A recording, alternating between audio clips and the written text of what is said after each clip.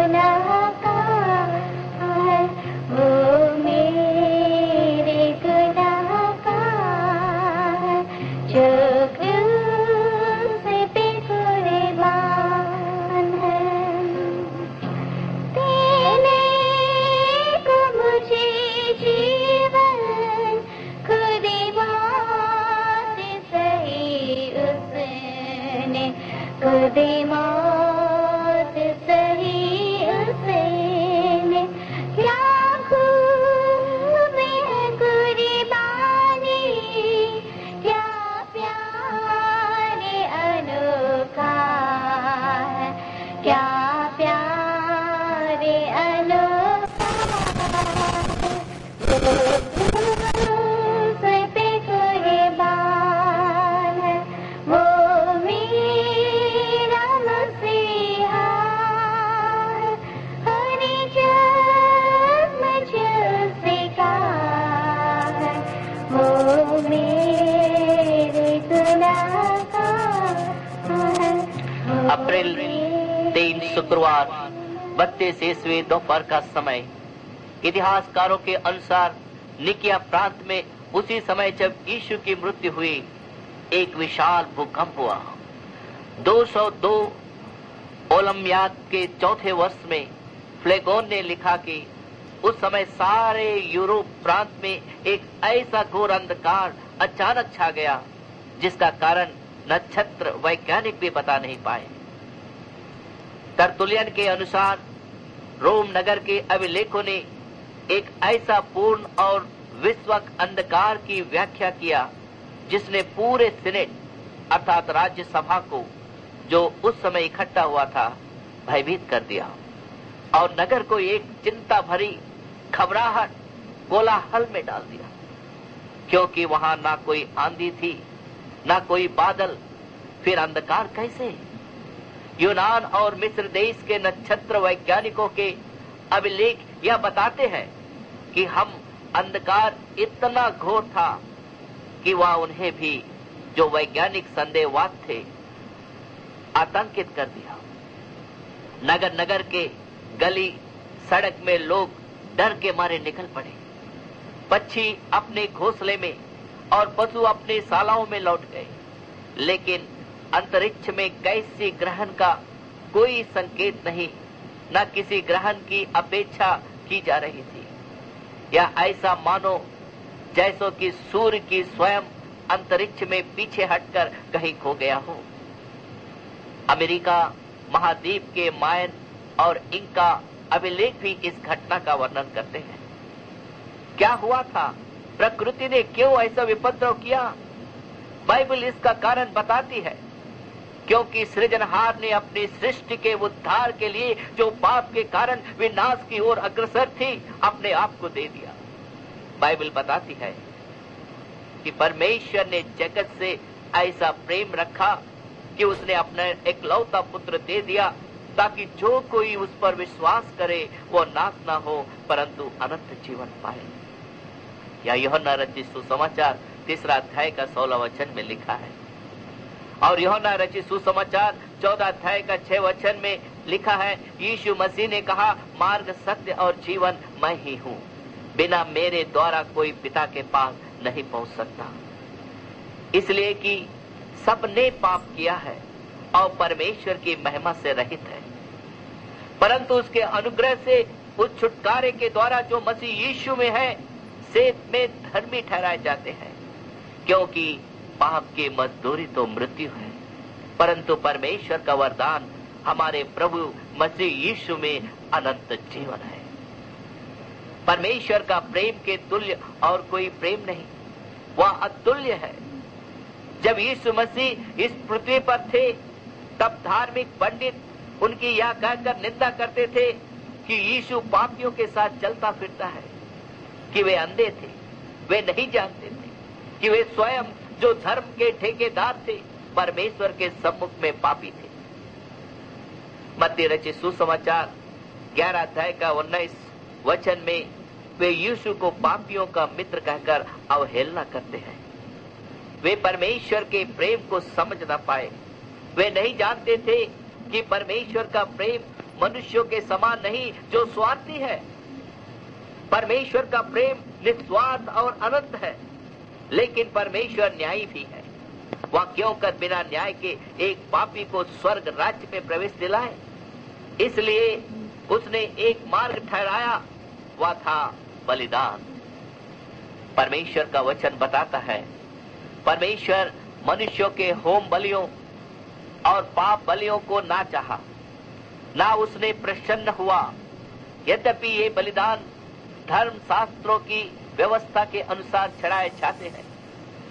यह बाइबल में लिखा है इब्रानिया की पुस्तक 10 अध्याय का 8 वचन में, क्योंकि व्यवस्था जिसमें आने वाली अच्छी वस्तुओं का प्रतिबिंब है, वह उनका असली स्वरूप नहीं।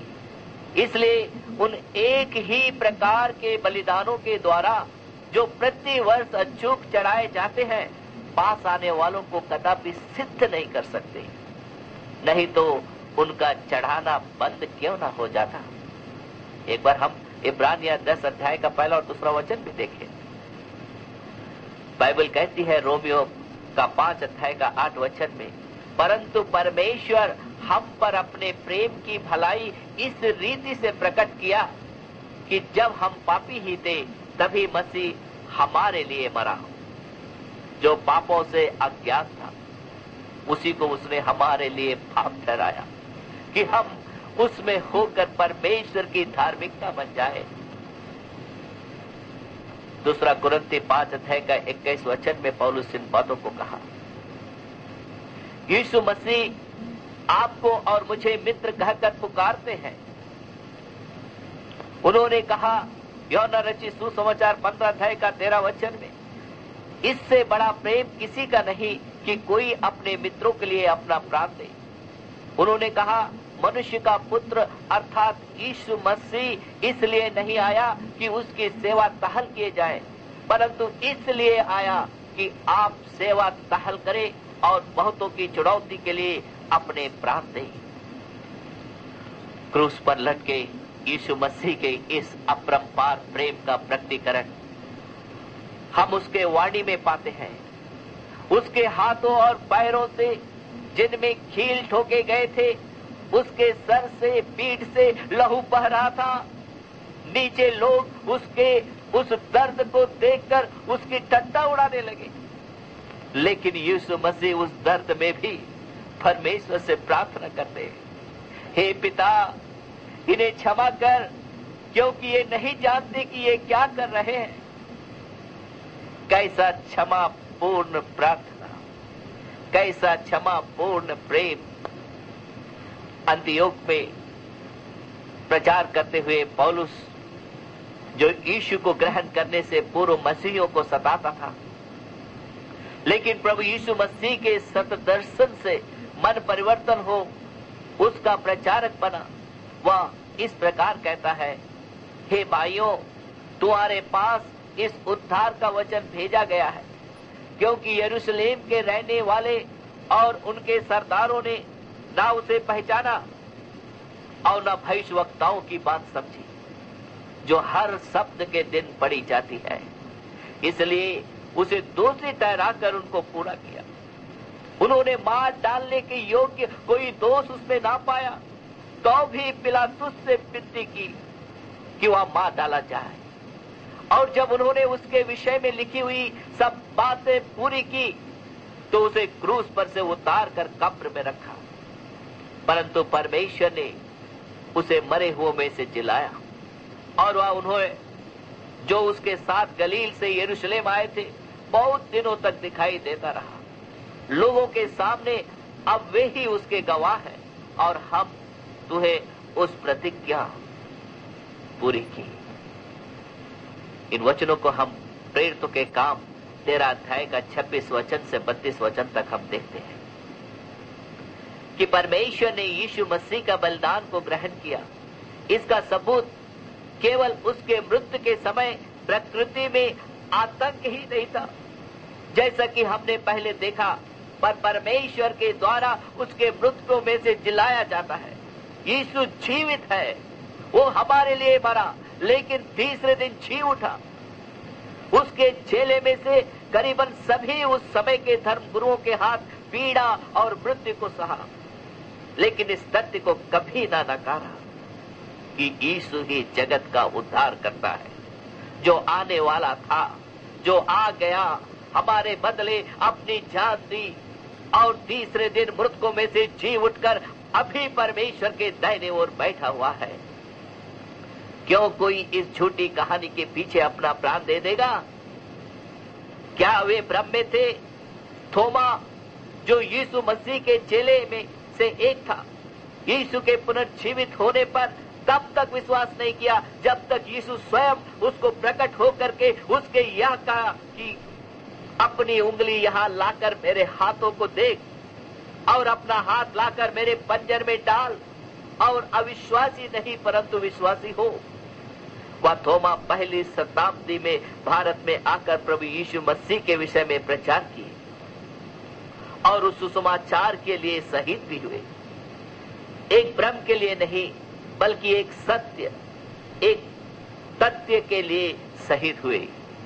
प्रभु यीशु मसीह आज भी अपनी अनुग्रह और करुणामय प्रेम से कई लोगों के जीवन को परिवर्तन कर रहा है। मन परिवर्तन की आवश्यकता है। यदि कोई यह समझे कि वह पापी नहीं, तो यीशु मसीह कहते हैं वो धर्मियों को नहीं परंतु पापियों को बचाने के लिए आए। जो स्वस्थ है उन्हें वैद्य की आवश्यकता नहीं। प्रभु यीशु मसीह तो टूटे दिल वालों के लिए आए ताकि उनको चंगाई दे। उन्होंने कहा, हे सब परिश्रम करने वालों और बहुत से दबे हुए लोगों, मेरे पास आओ, मैं तुम्हें विश्राम दूंगा। क्या आपने अपने आप को बचाने की परिश्रम में फंसे हुए हैं? क्या आप पाप के बोझ से दबे हुए हैं? आज प्रभु यीशु आपको बुला रहा है। आपको केवल उस पर विश्वास करना है। उसने मेरे जीवन को बदला, अनेकों के दिलों में उसने शांति लाई। वह आपको भी बचा सकता है। मेरे प्यारे भाई और बहनों, मैं आपको धन्यवाद देता हूं, आपने इन वचनों को सुना है। मेरे साथ इस प्रकार प्रार्थना करें।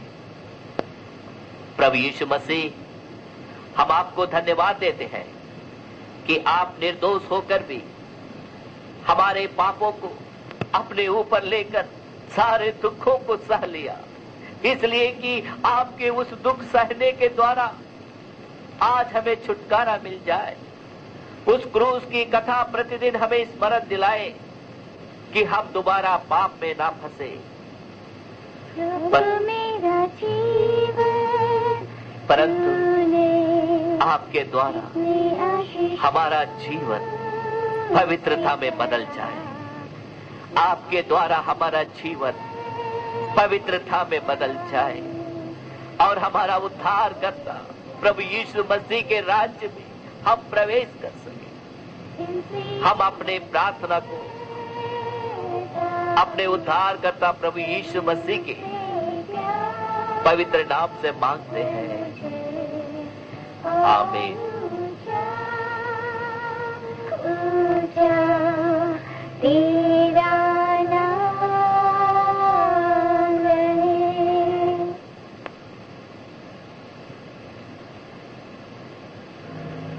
गुड फ्राइडे का महत्व। अभी आप सुन रहे थे श्री आर वेंकटराव पॉलिस की ये विशेष वार्ता। आकाशवाणी का ये शेड्यूल केंद्र है। आइए अब सुनते हैं चित्रपट संगीत।